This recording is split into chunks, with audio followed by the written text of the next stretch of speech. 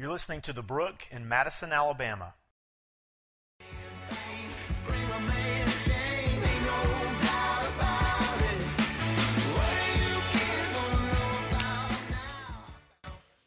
Hey, good morning. Happy Father's Day.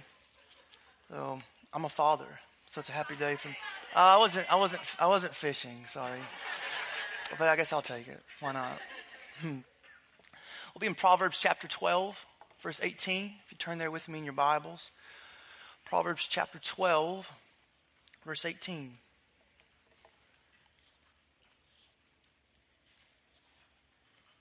It says, there is one whose rash words are like sword thrusts, but the tongue of the wise, it brings healing.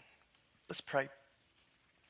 Father, even as it is Father's Day, we're mindful that you're a good father to us, that in Jesus you love us. And so Lord, we come this morning as your children to your word, seeking to be shaped and formed by you, Lord, that we would more and more know you and love you and live well before you as you desire us to. So Lord, may your word do a sanctifying work in our hearts and our lives. And Lord, we do lift up so many today who have lost their fathers.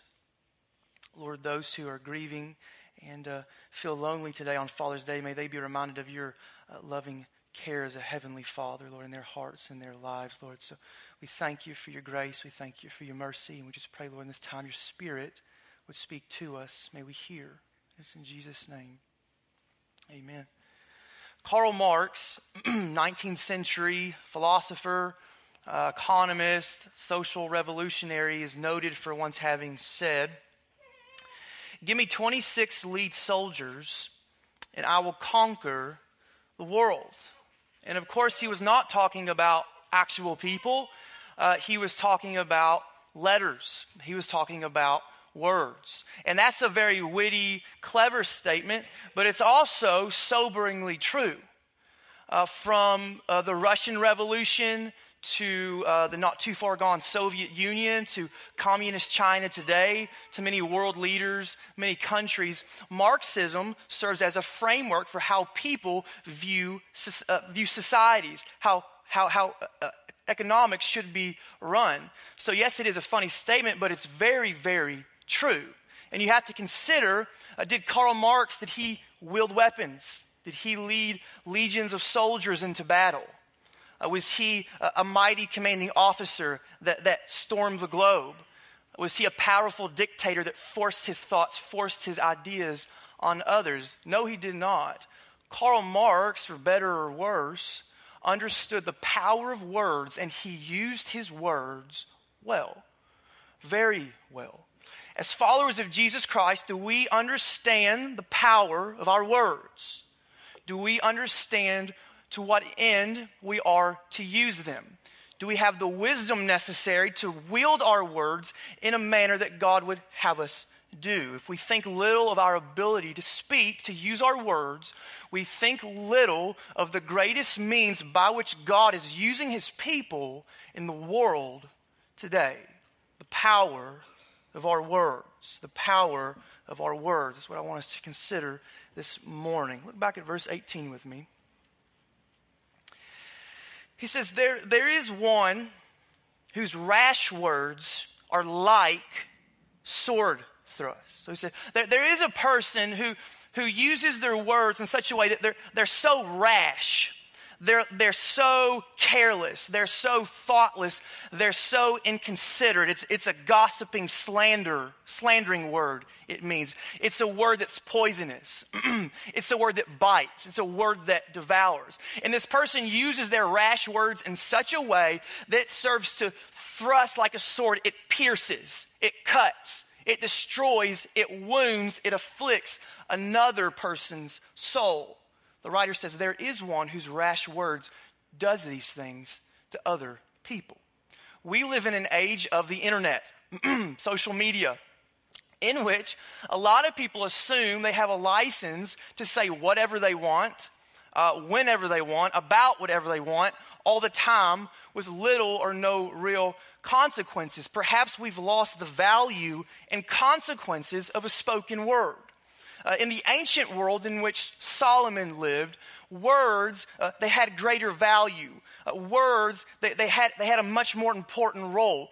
Oral transmission was the greatest method by which people learned, by which people communicated. So no computers, no videos, no tablets, not paper as we know it. First-hand hearing and memorizing was key to learning. Baker's Encyclopedia says, in a mainly non-literary society, the dependability of the spoken word was all important in law, trade, religion, marriage, and reputation. Receipts, agreements, and records had little general usefulness. Personal integrity and sincere speech were essential to communication. And for most people to self-expression and stable relationships. So in such societies as these, it was more fully understood, we need to regain it today, what you say has an undeniable link to who you are. As we consider the power of our words, I want us to see from this proverb a couple ways in which we can use our words. First thing, be careful. Are your words life-taking? Are your words life-taking? Our words don't reveal simply the content of our minds. Rather, they reveal the condition of our hearts. A word spoken, it doesn't stand on its own. Words don't speak themselves, do they? Of course not. People speak words. Words then are intimately connected with the one who chose to utter them. So it's critical to understand what you say is so often a crystal clear window into who you really are. Consider how Jesus would say it in Luke chapter 6, verse 43. For no good tree bears bad fruit, nor again does a bad tree bear good fruit. For each tree is known by its own fruit. For figs are not gathered from thorn bushes, nor are grapes picked from a bramble bush. The good person out of the good treasure of his heart produces good, and the evil person out of his evil treasure produces evil. For out of the abundance of the heart, the mouth speaks. So you got to go beneath the surface of the proverb here, get to the weightier issue. If what you find is that you have a capacity to speak a life-taking, rash, careless word that wounds, that afflicts, that penetrates another person's soul, you've got to face the shocking and uncomfortable reality. You just don't have the capacity to speak a life-taking word. You yourself are a life-taking person. You cannot disconnect what you say from who you are. We hold incredible power in our tongues, and we ought to be oh so wise as to the damage we may incur. The Apostle James gives a striking vision of the life-taking tongue. Consider it in James chapter 3, verse 2. He says, for we all stumble in many ways, and if anyone does not stumble in what he says, he's a perfect man, able also to bridle his whole body. If we put bits into the mouths of horses so that they obey us, we guide their whole bodies as well. Look at the ships also. Though they are so large and are driven by strong winds, they are guided by a very small rudder wherever the will of the pilot directs. So also, the tongue is a small member, yet it boasts of great things. How great a forest is set ablaze by such a small fire. And the tongue is a fire. It's a world of unrighteousness. The tongue is set among our members, staining the whole body, setting on fire the entire course of life, and set on fire by hell. For every kind of beast and bird, of reptile and sea creature can be tamed and has been tamed by mankind. But no human being can tame the tongue. It's a restless evil. It's full of deadly poison. With it we bless our Lord and Father, and with it we curse people who are made in the likeness of God. From the same mouth come blessing and cursing. My brothers, these things ought not be so. Does a spring pour forth from the same opening both fresh and salt water? Can a fig tree, my brothers, bear olives, or a grapevine produce figs? Neither can a salt pond yield fresh water. Brothers, sisters, as the family of God, it ought not be so. It's the height of spiritual hypocrisy for us to claim the holy, righteous God of the universe as our God. He set us apart in his holiness. He set us apart in his righteousness. And yet we show ourselves to be frauds by speaking from the unrighteous fountain, speaking from the unrighteous well within. And of course, the war against the flesh, it rages on. Of course it does. But there ought to be a noticeable pattern of victory in your life. There ought to be a noticeable pattern of you taming your tongue as your heart is surrendered more and more to Jesus Christ. And what we're showing about ourselves when we speak a life-taking, careless, rash word that bruises, that afflicts other people, is there's still yet a defilement within us, a staining on us, like James said. There's so much we've yet to surrender to Christ. Jesus said it's not what goes into your mouth that defiles you, it's what comes out. So you've committed the sin of having wronged your brother, of spoken a rash, careless, evil word, and at the same time you reveal that you've got a staining and defilement on you. We stand in radical need of repentance as God's people when we speak this way. It should not be so. There ought to be heavy conviction from the Holy Spirit. And if you find in yourself an ability to speak a life-taking, careless, rash word that wounds and afflicts other people with little or no conviction from the Spirit of God, you ought to set aside some time to discern the real state and nature of your heart and soul. Sticks and stones will break my bones, but words will never hurt me. What a lie. What a lie. People take their own lives because of a careless, reckless word spoken against them that so wounded and afflicted their soul. Have not dealt with years and years and years of grief and heartache because of a careless word that broke them. Friends, words hurt. Words beat down. Words destroy. Far be it from the people of God to make such a mockery of the Christian faith. The life-taking tongue that bruises, that wounds, that's so rash and careless that it destroys another's soul. That tongue ought to be the furthest thing from the mouth of the people of God. As it is, God's enemies are the ones that talk this way. Look at it. Psalm 57, 6 through 10. Each evening they come back, howling like dogs and prowling about the city. There they are, belling with their mouths, with swords in their lips, for who they think will hear us. But you, O Lord, you laugh at them. You hold all the nations in derision. O my strength, I will watch for you. For you, O God, are my fortress. My God in his steadfast love will meet me. God will let me look and triumph on my enemies. So David longs for rescue from the ones who speak an evil, reckless, careless word against him. They don't think there is a God to which they're accountable to, all the while they're incurring judgment. So it's not even like it's like off color, like you probably shouldn't. It's like less than recommended. It's just not nice to speak a life-taking, careless, rash word that wounds and afflicts others. It's of the nature of those who are vehemently against God and his people. It's against the nature of God himself. So see, we hold in very high regard then Jesus' words in Matthew chapter 12, verse 36. I tell you, on the day of judgment, people will give account for every careless word that they speak. For by your words you will be justified, and by your words you will be condemned. So don't you think about it, if the God of the universe is taking time to keep a special tab of every word you let out of your mouth, if it is as Jesus said, if that's true, should we not take very special care that we discern, we consider every word that we dare utter from our mouths, every attitude, every emotion of our heart be in line with what God considers righteous and holy and pure for his people? Probably so. Should we not gain a working biblical knowledge of the incredible power and consequences of a life-taking word, a life-taking tongue? A while back, I was talking to a friend of mine about a mutual friend of ours, and he just came up with a conversation, and after a while, I found myself sharing a lot of frustrations with this person, things about him that I didn't like, things that annoyed me about him, and after a while, I found the Holy Spirit like, hey, what are you doing? Why are you saying that stuff? And I had to cut myself off, and I had to say to the guy, I shouldn't have said any of that. There was no sense in saying it. I was wrong to do it. I feel convicted for it.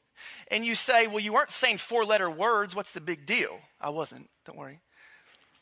Because God's people have a very special calling to reflect God. And every single word that comes out of our mouth should never be anything that's life-taking, that hurts, that bruises, that tears down. You should take special care concerning every word that comes out of your mouth, regardless of the situation. And it applies to any situation. I mean, the examples are myriad.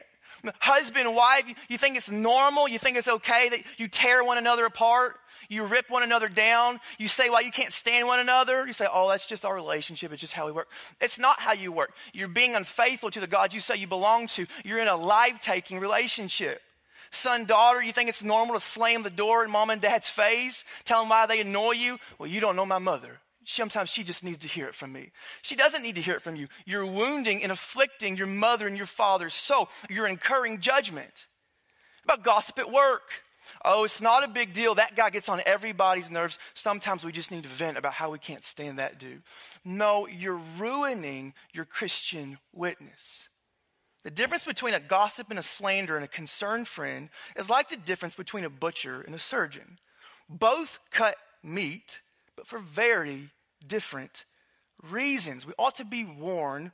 God notes the manner in which we wield our words, and we will give account for it someday. Are your words life-taking? The power of our words. The power of our words. Look back at verse 18.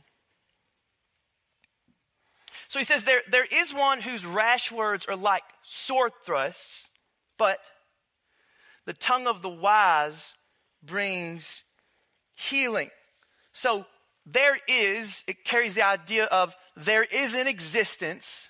There is someone who is, what's true about them is, one, they use rash, careless words that pierce, that thrust, that destroy people. That person is in existence.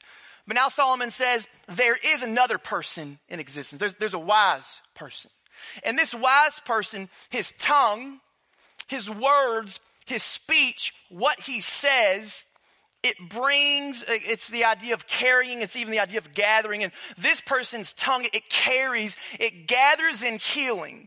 It gathers in deliverance. It gathers in a cure. It's like good medicine, it means. That wise person, their tongue, it brings in wise healing to those to whom they go, to everyone. It's what's true of their character. It's what's true of their existence.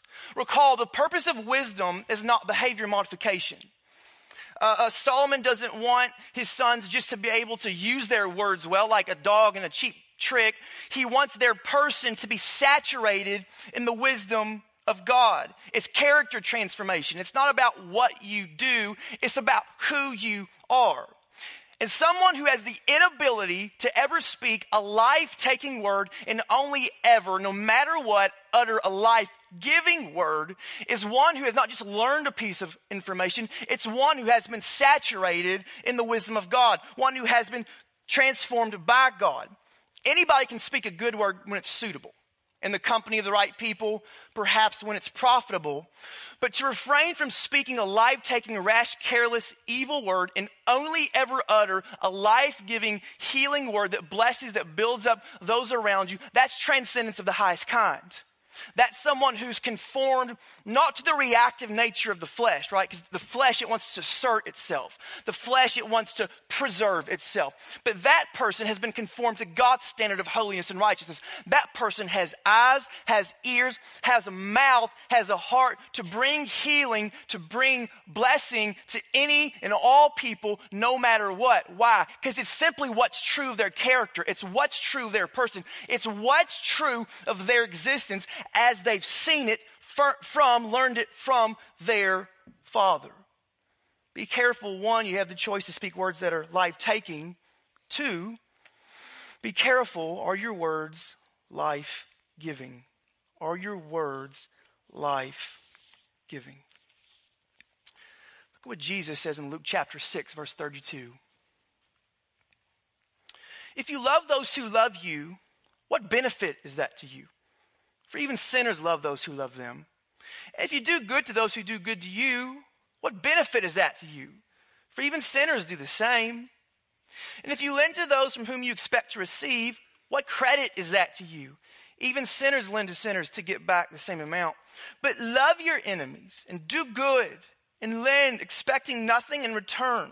And your reward will be great, and you will be sons of the Most High. For he is kind to the ungrateful and the evil. Be merciful even as your Father is merciful. Very similar to what Paul says in Romans 12. Never curse those who curse you. Always be a blessing, Paul says.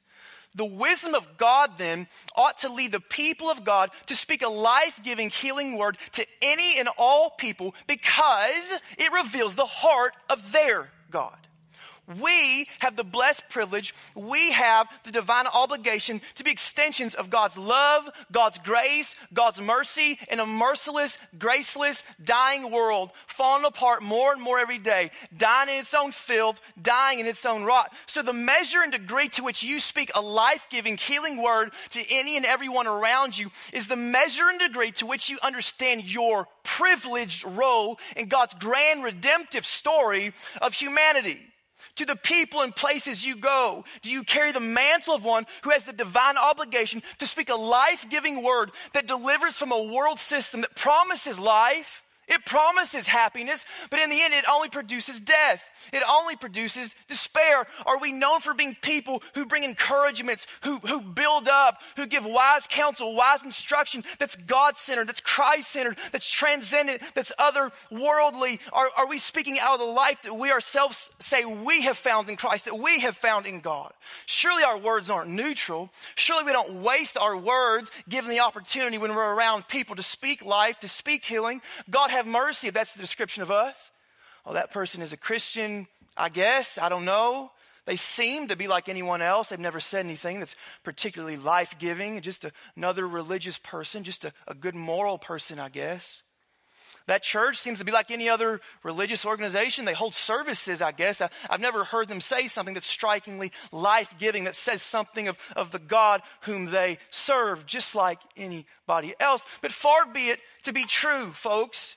Because we're not like anybody else. We're agents of the God who speaks life where there is none. We're agents of the God who gives hope when there is none. And again, not just to the people that we like, not just to those who we prefer. God's called us to go to all people in all places. The natural man has a heart for those he prefers, those he likes. But it is supernatural to desire to bring healing, bring a blessing, bring life to those who are different from you, even your enemies, as Jesus said, to speak life into all people. Because we know we don't deserve the free life that we received in God, though we were once enemies. So who are we to keep that same life from those who need it, even if they're different from us or they're considered our enemies, as if God showed the same bias, contempt against us? If God did that, none of us would have life. Yet God was gracious and merciful, so should not we be as well?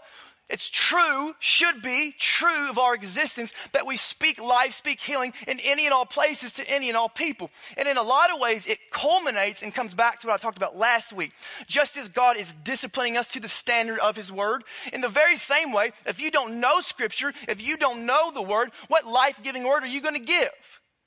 You think anybody needs to hear your perspective? No. You think anybody needs to hear my perspective?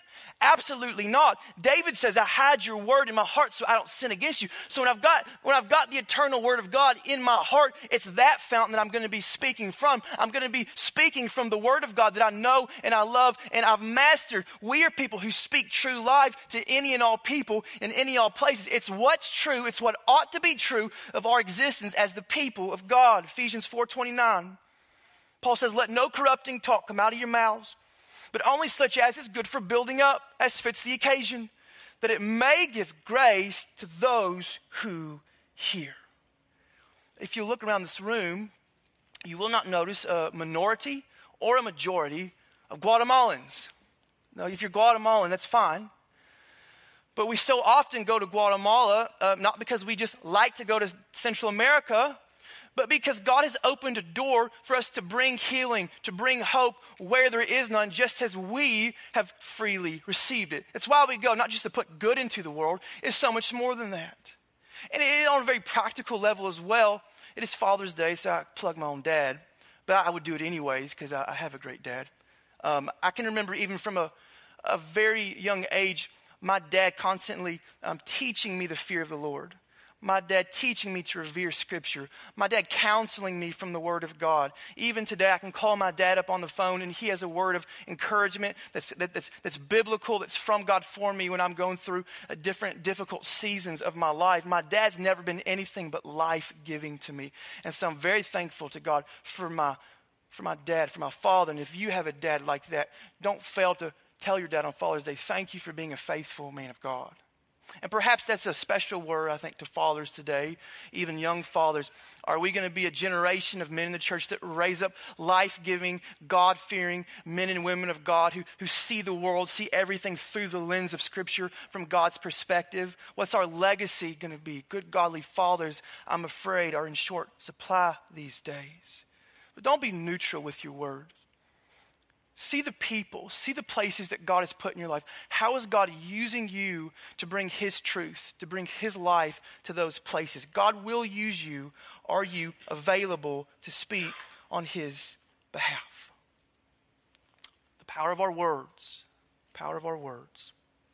I said last week, we cannot see any of these proverbs disjointed from what it means to be a follower of Jesus today.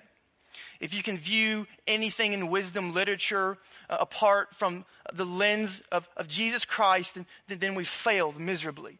If we could consider good moralistic behavior, if we could consider some lofty point of theology and doctrine, and it not give us a grander vision of the glory of God in Jesus Christ, we've made some grievous mistake. Gospel of John, chapter 1, verse 1. John writes, "In the beginning was the Word, and the Word was with God, and the Word was God. He was in the beginning with God. All things were made through Him. Without Him was not anything made that was made. In Him was life, and the life was the light of men. The light shines in the darkness, and the darkness has not overcome it." Church, should we be so quick to tame our tongues that we don't speak a life-taking word that shows us to be hypocrites, that shows us to be unfaithful from the God we say we belong to? Yeah, absolutely. And should we be quick to speak a life-giving word that's scriptural, that's centered on the truths of God's word to any and all people we go, bringing blessings? Absolutely we should. But let me tell you the wisest, most powerful, greatest way you could ever use your words. The greatest, most powerful, wisest way that you could ever use your words is to speak of the greatest, most life-giving revelation and word that ever came from God, and that is Jesus Christ. The power of our words proceed from the power of the Word. The power of our words proceed from the power of the Word. Paul says, I'm not ashamed of the gospel. Paul says, it's the power of God to salvation to everyone who believes, to the Jew first and also to the Greek.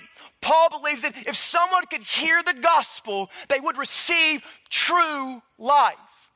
Jesus said, whoever believes in me, as the scriptures have said, out of his heart will flow rivers of living water. Whatever words you could say, friend, if you are one of God's, if you are a follower of Jesus, you must speak the good news of Jesus Christ. You must herald the gospel. You must be an evangelist. It's not for some, it's for all. Do you truly believe that life is found in Jesus Christ? That Jesus left heaven in submission to the Father. He lived a perfect life. He died on a cross for your and my sins, and he rose victorious, and he offers that resurrected perfect life to any and all who would receive it. Does that life count to you? Does that life matter to you? Because the measure to which that life matters to you and you love it is the measure to which you will be obedient and faithful to share the gospel message to those who need to hear it. Do you love it? You've got to discern that before you even think about speaking it.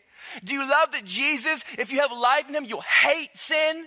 You'll hate speaking off-color words. You'll hate participating in sin. You'll love righteousness. You'll love holiness. You'll see people as Jesus sees people. You want to serve and give yourself away. You'll see the whole creation through the lens of bringing God glory. I mean, have you really found life in Jesus? Don't fool yourself with religion this morning. You've got to discern that for yourself. Stories told of Harry Winston, who was one of the world's greatest jewel merchants. One day he watched one of his salesmen show a beautiful diamond to a rich Dutch merchant. The customer listened thoughtfully to the expert description, but he eventually turned away, saying, "It's a wonderful stone, but not exactly what I want." Winston stopped the customer on his way out and asked, "Do you mind if I show you that diamond once more?" The merchant agreed. Winston took the stone in his hand. He did not repeat anything the salesman had said. He simply talked about the gem as an object of deep beauty. Abruptly, the customer changed his mind and bought the diamond. While he was waiting for it to be brought to him, he turned to Winston and said, "Why did I buy it willingly from you, though I had no difficulty saying no to your salesman?" Winston answered, "That salesman is one of the best men in the business. He knows diamonds, but I love them." Friend, do you love the gospel? Are you grateful for grace? Are you thankful for what Jesus did in you? Please don't let the gospel be part of your life. The gospel must be your life. I'm not asking you if you like the gospel, if you agree with the gospel, if you're fond of the gospel. The demons know all about the gospel, and they're not any more saved.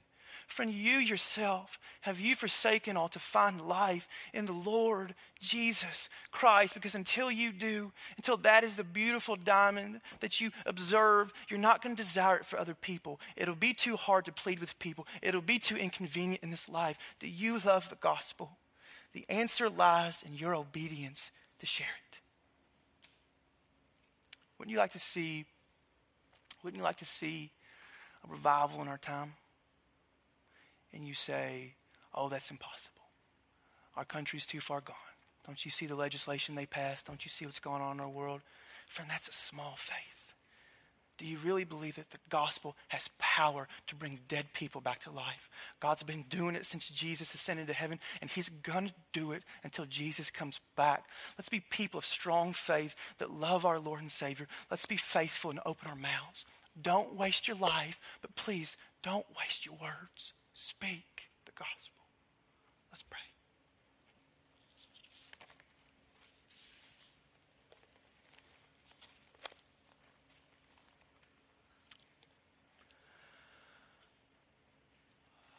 Oh, Father, forgive us for not dwelling on that incomprehensible truth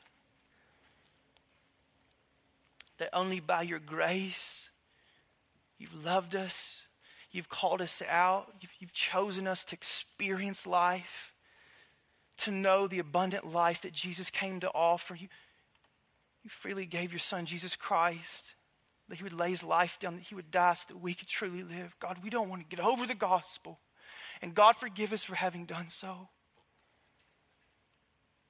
Father, can you break our hearts for the lost? God, may the people all around us in every sphere of our life, may we see them with the eyes of Jesus. May we desire that they have the abundant life in Jesus that we have. And God, if we've forgotten what that means, God, if we've forgotten what that looks like, oh Lord, that we would get away with you in your word. And Father, that your Spirit would remind us of the joy and the blessing of being set free from sin, from death, from shame, and being given the gift of eternal life, of joy inexpressible in Jesus. Oh, that would be enough for us this morning. So Father, we pray, take our tongues. Oh Lord, that we would never speak as dead people speak. Oh Father, that we would speak as those who are from the land of the living. Lord, and we are among the living because Jesus, you graciously gave us your life.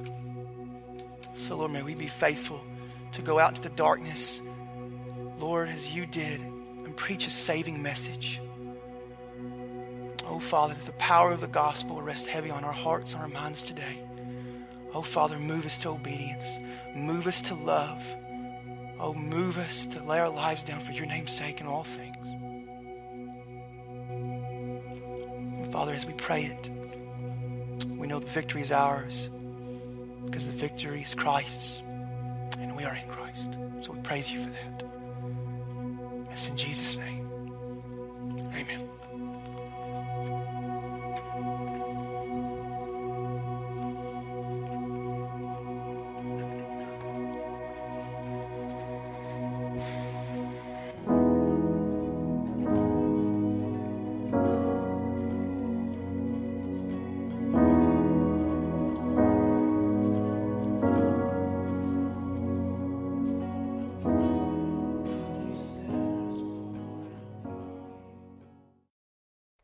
Thanks for listening to The Brook.